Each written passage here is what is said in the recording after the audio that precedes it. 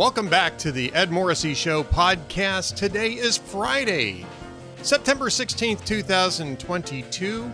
Hope you're having a great week. Hope you're having a great Friday, and I hope you're going to have a great weekend. We've got lots of content for you today at Hot Air.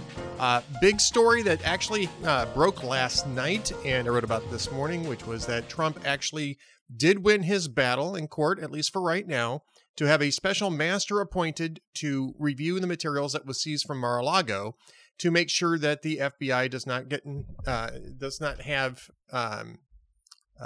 any sort of privileged material. And this is, of course, a setback for the Department of Justice. It's unclear as to just how well this is going to work for Trump. It is a tactical victory, and it does delay things a little bit for him.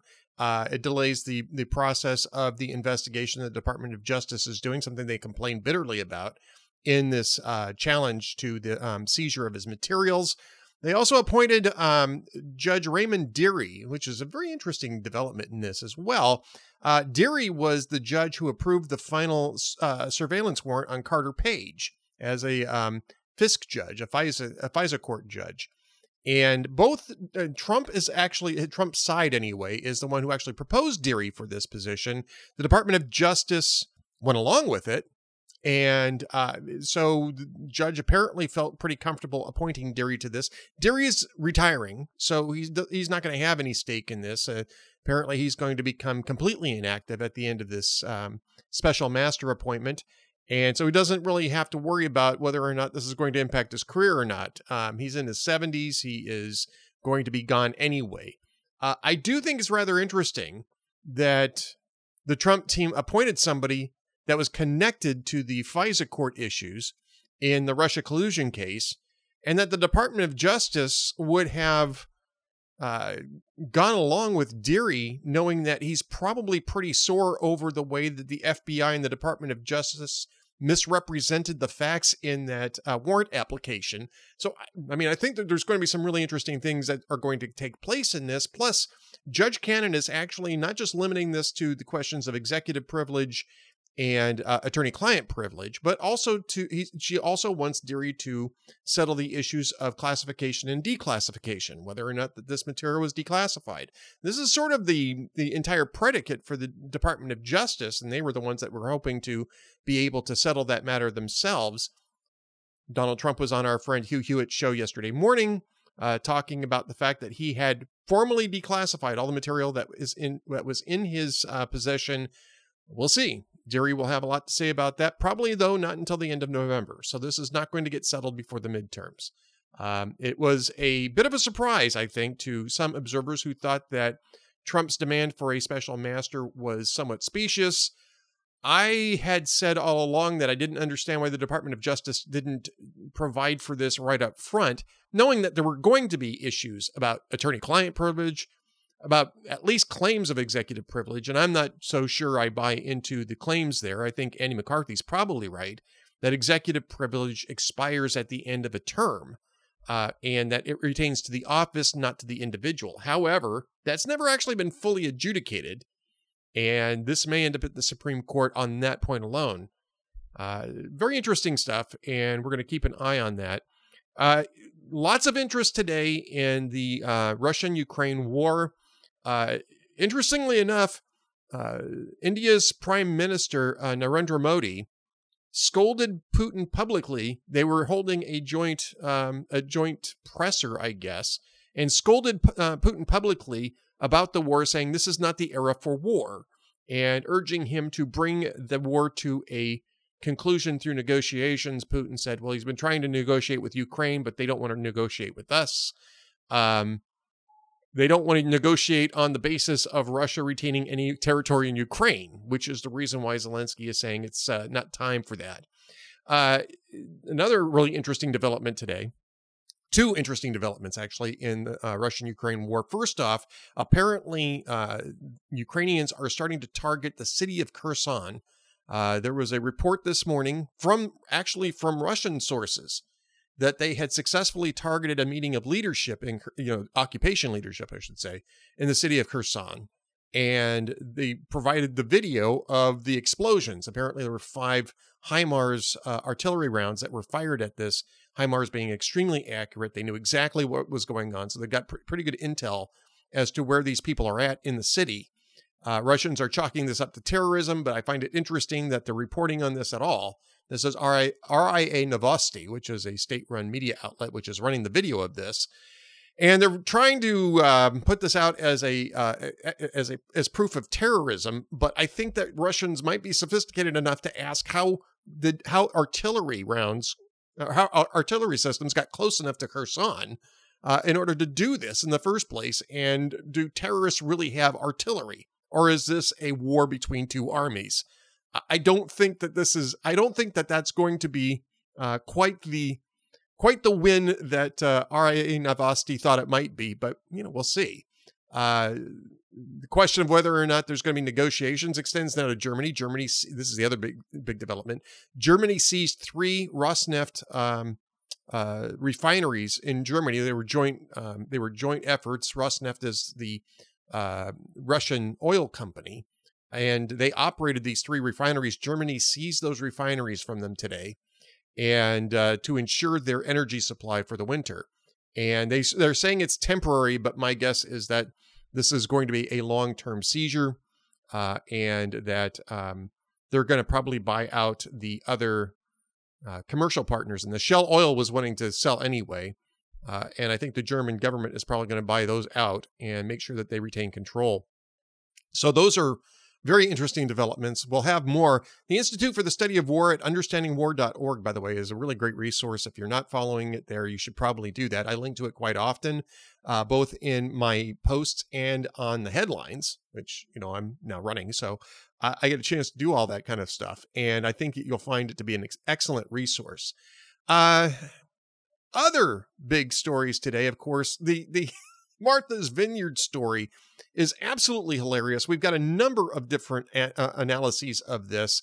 You've got David Strom writing about it, Karen Townsend writing about it. You're going to have John Sexton. By the time this gets up, John Sexton will have written about it. He's got posts up. There's more posts in the hopper about this. The absolute meltdown on the left from having illegal immigrants land in Martha's Vineyard, 50 of them, and how this is a humanitarian crisis when the Border Patrol is releasing thousands of illegal immigrants into El Paso, into Brownsville, into other Texas cities, is absolutely staggering.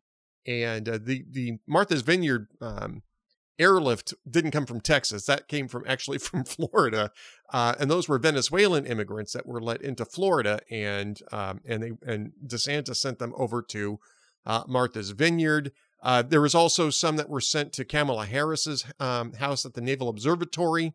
And so I believe it was either Karen or Beej Wellborn that wrote about that. But either way, we've got more on that topic because it's a huge issue. It's going to keep unfolding probably for days, politically speaking. And we're keeping a close eye on that.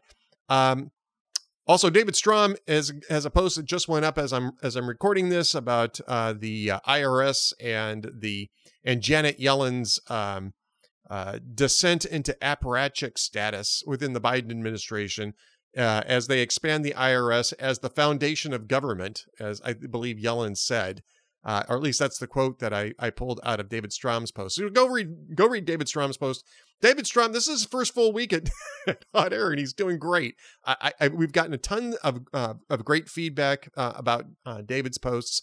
And don't forget, I've got my VIP video series with Adam Baldwin, the Amiable Skeptics. We had our second episode yesterday. The next one will go up on Monday. But don't miss this episode. We talk about forgetting 9/11, forgetting history, and the issue of how we are seeing each other as enemies rather than opponents, and we're seeing our enemies as opponents rather than enemies, why that is, and where that's going to lead. Adam Baldwin, of course, my good friend, as well as a very well-known figure in entertainment for decades, shares his thoughts on that, and amiably so. We're always amiable on the Amiable Skeptic. So I hope you get a chance to watch that. Coming up now is my conversation with my friend Libby Sternberg, who's written a new novel called Daisy, which takes the Daisy Buchanan character from The Great Gatsby, one of the great American novels of all time,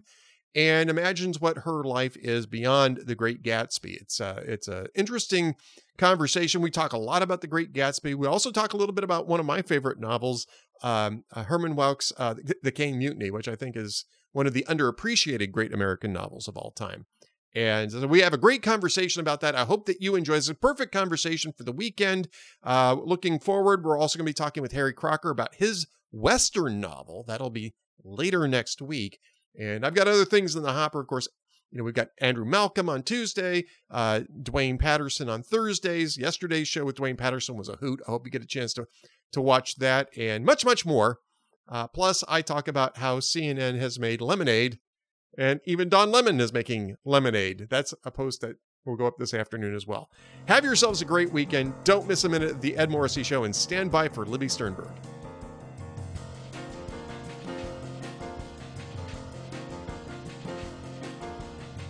Welcome back to the Ed Morrissey Show. Joining me right now is one of my friends from way back in the blogosphere, Libby Sternberg, who has a brand new book out. Now, it's one thing to write fiction, Libby. I tried it early on in my writing career and tried it a few times, and I kind of thank God every single day that nobody actually ever read any of that stuff. Oh, come on. What kind of fiction was it? Oh man, genre fiction. I tried science fiction. I tried detective. I tried a detective novel. I mean, and then there was one that you couldn't even classify. I mean, I guess just literary fiction wasn't terribly literary. But and then I discovered blogging, and which is better than fiction. Thank God I discovered blogging and could make a career out of being a writer after all. But you've made a career out of being a writer. And look, I mean, I ended up writing a Star Trek ripoff, an Ellery Queen ripoff, and ripoff of something that nobody would ever claim. You are tackling in your new book. I'm leading all this. I'm leading people all this to this. You are tackling F. Scott Fitzgerald. And I gotta say, Libby, you have got guts. I'm telling you right now, with your new book, Daisy. I mean, this is a great idea. First off, I mean, it's the obviously it's one of the greatest of American novels. So you've got a great foundation here. Mm-hmm. Plus, it's a literary character that's really almost legendary. I would say between Daisy and Scarlett O'Hara in Gone with the Wind, which, by the way, for full disclosure, I loved The Great Gatsby, and I did not love at all Gone with the Wind, but recognizing that she's one of the most well-known, feminine female characters in American literature. Yes. I mean, this is really starting at the top. I mean, congrats to you. Well, I guess, first of all, the character of Daisy is not as realized in the book as Scarlett O'Hara is. Yep. Daisy is actually in The Great Gatsby an appendage to the men. It's really the men's story. Nick Carraway narrates it. Then there's her husband, Tom Buchanan, who's kind of brutish. And then, of course, there's Jay Gatsby, who loved her so much that he stalked her. Right. He was like a stalker. Yeah, it's really interesting to read this, a century later, right? Because I had read it when I was younger, and I was impressed. I really enjoyed it. Then my son was going through high school, and it was a required reading. So both his mother and I read the book over again. I was like, wow, this is great. Yes. But that kind of came into my mind at that time. It was like, these days we'd say, creep alert. Yes, he buys a house across from her. Yeah. But the book, I loved the book too the first time I read it, which was probably when I was in high school, and then reread it over the years and read practically everything that Fitzgerald wrote after that. He in Gatsby, the thing that I remembered most after I read it wasn't the plot. I would have been hard pressed to tell you the plot after I read it. It was that sense of yearning that he captured, that great sense of longing. There's a German word for that, Sehnsucht. And I felt that it pervaded the book, and I just loved it, as obviously so many people have since then, although it was not a bestseller when it came out originally. The so I've been a writer for a long time, but it took me a long time to give myself permission to write fiction. Because I thought of it in terms of that's an area for people who went to Ivy League schools or elite creative writing programs or move in that milieu. So well, I just assigned it to people who actually had talent for it, which clearly I did not. So well, I didn't start writing fiction till I think it was in my late 40s, or writing it seriously. And by that I mean taking the time to learn about the business and to learn how to craft long form fiction. So it took me that long to work up my courage to do it. So when Gatsby came into the public domain last year, I was fearless by then. I'd gotten rid of all my fears about what I could or couldn't write. And I loved the book, and I thought, wow, now it's in the public domain, so you can use the characters to write your own book. There have been a couple of books that have come out since then, one about Nick Carraway, a novel. And I was aware of that one, yeah. And there's another one called Beautiful Little Fools by Gillian Cantor, which I haven't read either of them yet because I didn't want to influence myself when I was writing. But that one is about the women in the story. But I just thought, hey, it would be cool to hear Daisy's voice, to hear who she really was, because in the book she's like a cipher.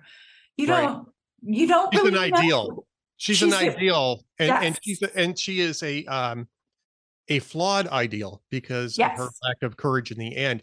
You mentioned Beautiful Little Fools, and I don't know if you've ever seen the movie Promising Young Women. No. It's actually really good, and it's played by the same actress who played Daisy in the Baz Luhrmann version, which I liked, actually. Yeah, I actually, Baz Luhrmann's movies are kind of a mess. His Elvis is more of a mess.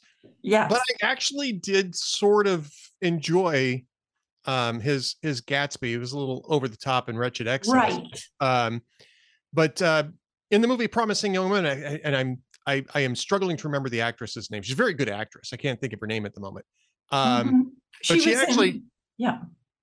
she actually quotes Daisy in Promising Young Woman by saying, and it's the line about beautiful.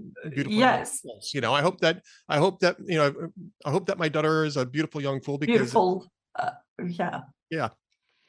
Well, that was another thing that struck me about Daisy when I was going to write my book, is when you do see her or hear her in The Great Gatsby, she's always or often saying something very clever, like, do you always wait for the longest day of the year and then miss it?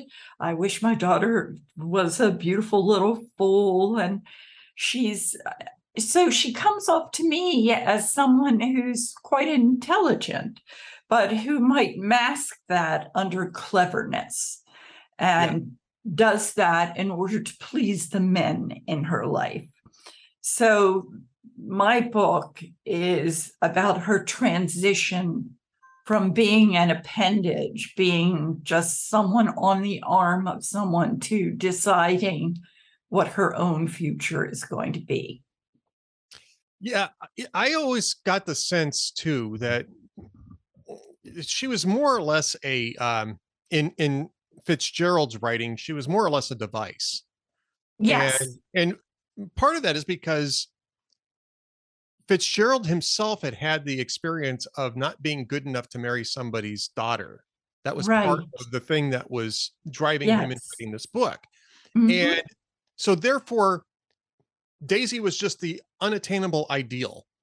It Yes. didn't really require a lot of fleshing out other than the fact that she had to be an unattainable ideal that was worth everything that Gatsby put into this. Which is Yep.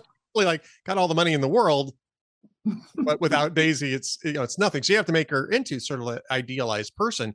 How Right. difficult is it in your book, Daisy, to make her into a real flesh and blood, three-dimensional character who's also we have to remember that she's trapped in the context of her time too, Right. where she doesn't have a lot of other options other than to Mhm. play into this sort of masculine created um, role that she's trapped in. And Yes. she's trapped in it as much as anybody else is in Gatsby's in the Great Gatsby.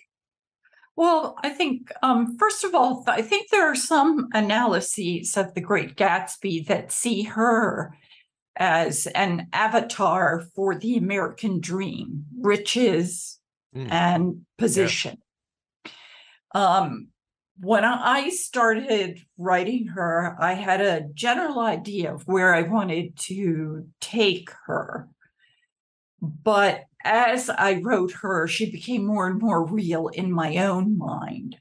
So it didn't become difficult to make her real because you're constantly thinking of, okay, what would she do now when confronted with this circumstance? And I think some of her struggles in my book are still felt by women today. And I know that Hot Air is a conservative blog.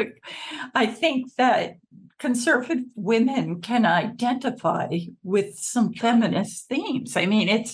I think it's a mistake to be dismissive, in fact, of some feminist concerns. And Daisy, of course, is a creature of the 1920s, so there are some struggles she faces that women don't face today, like managing her own money, having access to her own money, that sort of thing.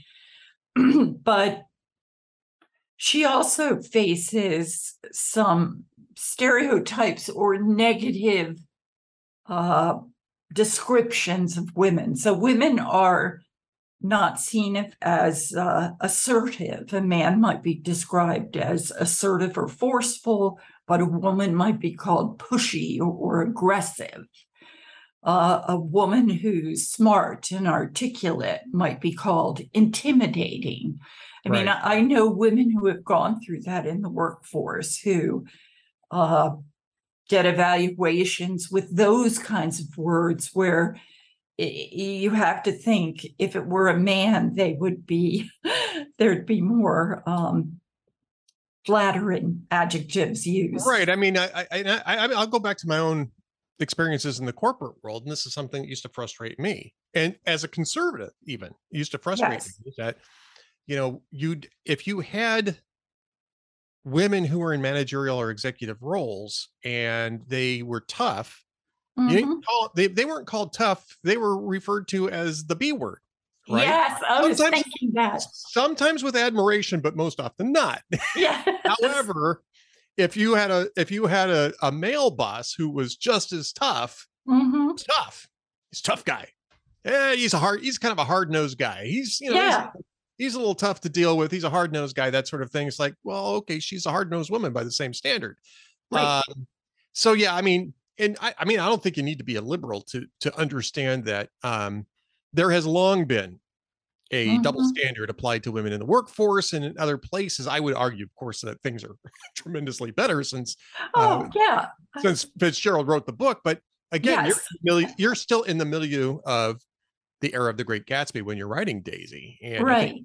and yeah, I think to a large extent, even though you're in that milieu, there's still going to be things that may, and not just women, who are going to relate to the obstacles, the hurdles that she has in front of her. And quite frankly, if you've if you've read Gatsby, you have to wonder whether or not she even mounts. I'm sure she does, because you're writing the book, and that would make it interesting. Whether or not you have to wonder in Gatsby's telling of Daisy, whether she's even got the um the character to push back against that, the character to resist that, or whether she's Yes. just going to remain passive her entire life and let the powerful men around her um board her up and keep her isolated. So Right. Well, that is one of the decisions or challenges that I have her confront, because she eventually has to decide, would she be going from one gilded cage to another exactly. Yeah. if she left Tom to go to Jay? And not only that, she'd have to worry about her daughter. And in my book, she does love her daughter. She does not want her to be a beautiful little fool. And No, she that was has to, clearly a lament of hers. That was a lament. It wasn't her, it wasn't yes, her dream. It was a lament. yes. Yeah. And she worries about whether or not she'd be able to keep her if she left a very powerful, rich man like her husband. Would she become an Anna Karenina, in other words? So, Right. But I loved writing it because, as I said, I love Fitzgerald, and it felt like I was writing fan fiction. Well, but I mean, there was a sequel written to Gone with the Wind too. I mean, I'll just throw that in there. I think Oh, yes, that was awful. it was awful, Sorry. right? But this isn't. I mean, that was sort of the official sequel, right? That was the one that was Right. Margaret Mitchell's estate sort of blessed it. And Endorsed, yes. anything that goes through that kind of a process, you can pretty much guarantee it's not going to be worth it. Right. So, I mean, you're on your own on this, and you're taking your own cues on this. And I will say this too, and I think that this is something that I think it's obvious if you're looking at Gatsby, getting to your point about gilded cages. And the moment that she realizes that Gatsby's going to be a gilded cage as well is when he refuses to allow her to acknowledge that she loved Tom. Oh, yes, that is a big point in the novel, that he just wants so badly that she didn't really love him, that she just, I don't know, married him on a whim or something. But Yeah, he really wants that. well, but it's really and Gatsby's very Fitzgerald makes him very sympathetic in this, even though he's Yes. he's not, even though he's kind of, sort of organized crime figure, which you discover. He makes him very sympathetic because, of course, he's a stand-in for Fitzgerald himself and Fitzgerald's own inadequacy, right? Mm-hmm.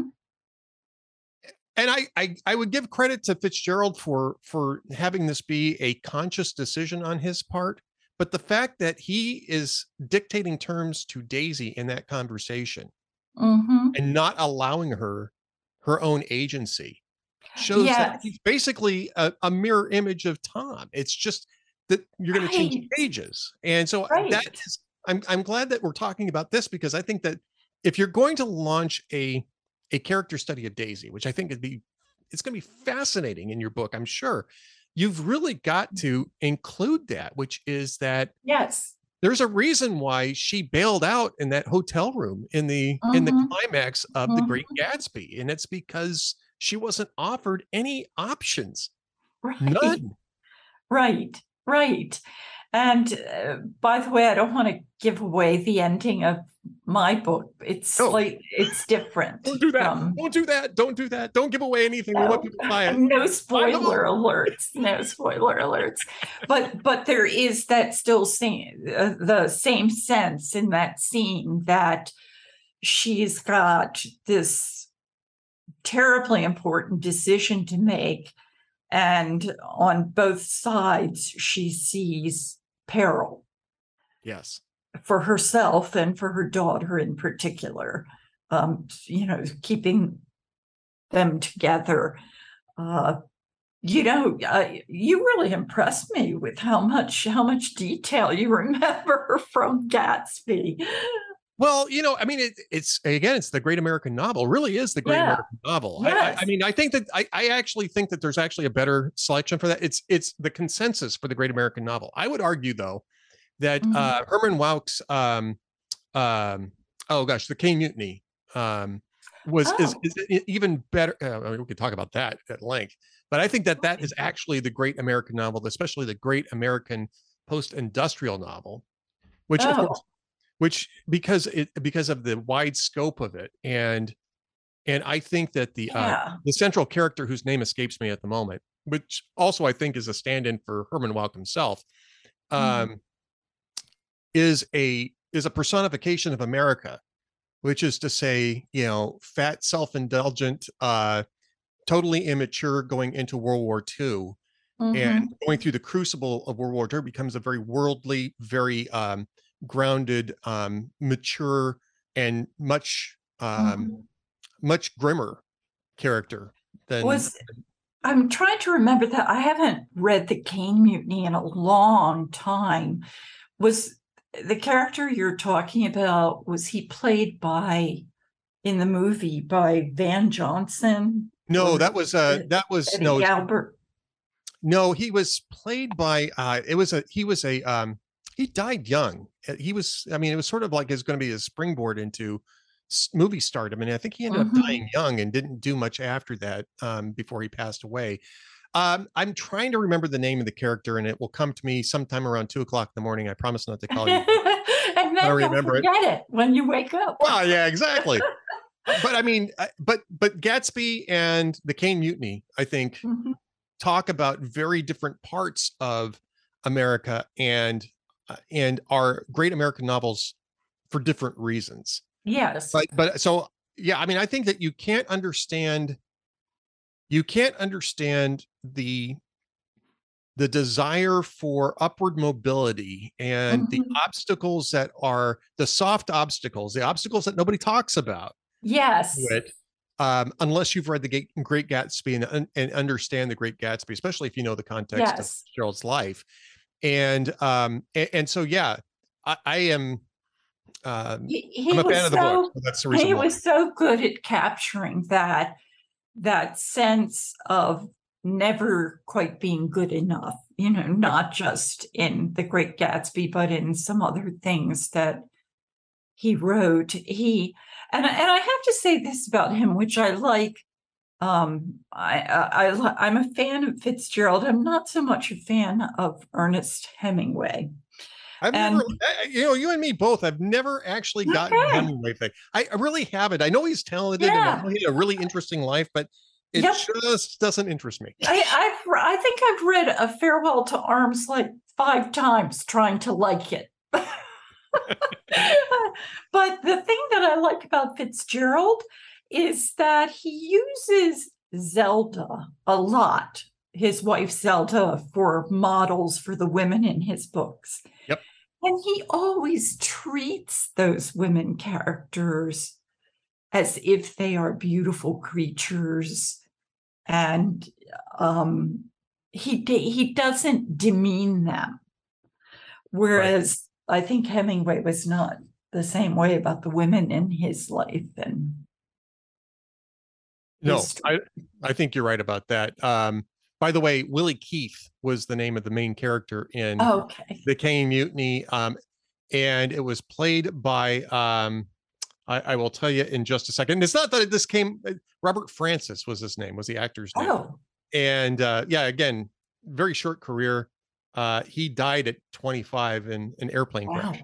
And it was not long after the movie was released. And I'm not, this is not me having marvelous powers of recall. This is me doing Wikipedia while we're talking. So. Yeah, I can kind of see there looking at it. Well, now I'm going to have to reread The Caine Mutiny.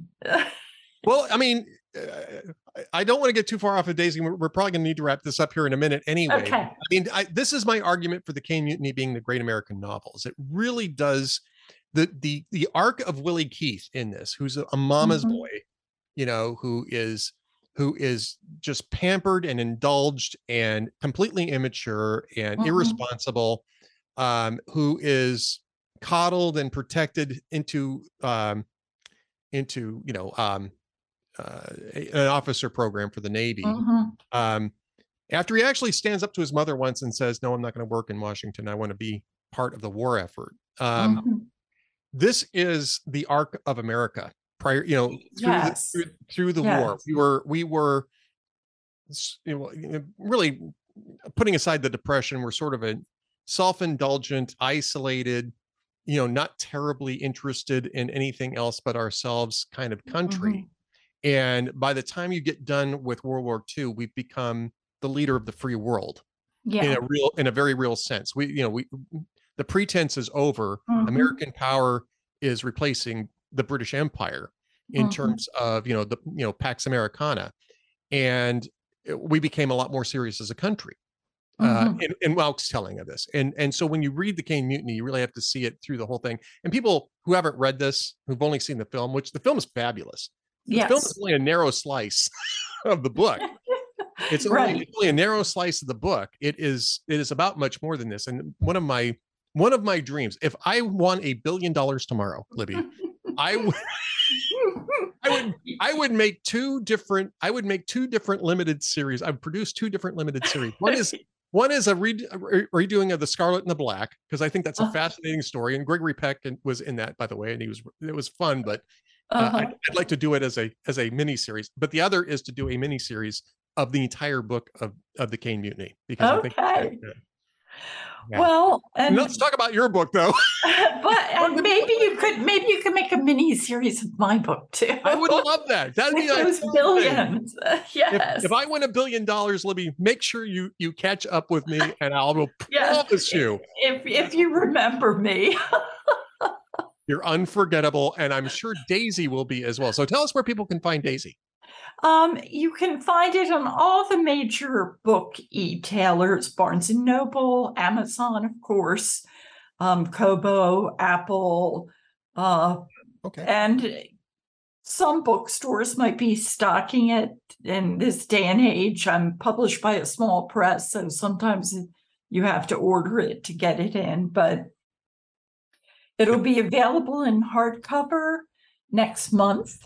And it is available right now digitally. So if you have Kindles or Nooks or read on a tablet, you can find it. Well, there you go. And Libby, where can people find you? LibbySternberg.com. Oh, that's pretty easy. LibbySternberg.com. Yes. So that's ERG, Sternberg, ERG, not URG. Yes. ERG. So, that's where you can find Libby. Libby, are you on social media at all? I am on Twitter as Libby's Books and Instagram.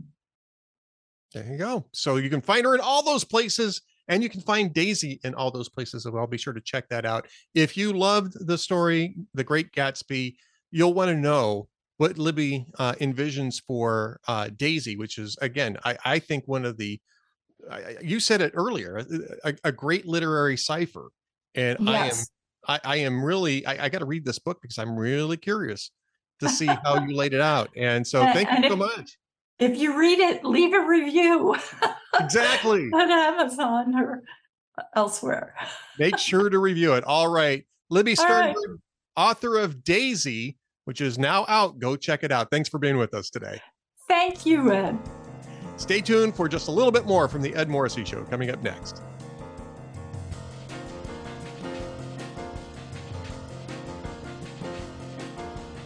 Thank you for watching or listening to the Ed Morrissey Show podcast. You can subscribe to us on YouTube, Spotify, Apple Podcasts, and through the Town Hall Media Player, or you can just come to hotair.com and watch my podcast for free. However, I'd also love to have you join us as members of our VIP and VIP Gold programs. That allows us to defeat the stranglehold that big tech has on information and get you the best information that we possibly can. Plus, we have a lot of new value-added content coming to us from Town Hall Media stars and my good friend Adam Baldwin. He and I are doing the video series, The Amiable Skeptics. It's 1 hour of discussion a week, strictly for our VIP and VIP Gold members. Plus, we have our VIP Gold chat with Kem Edwards every Wednesday afternoon at 1:30 p.m. We'd love to have you as members. Be sure to join up. Thanks again for watching the Ed Morrissey Show podcast.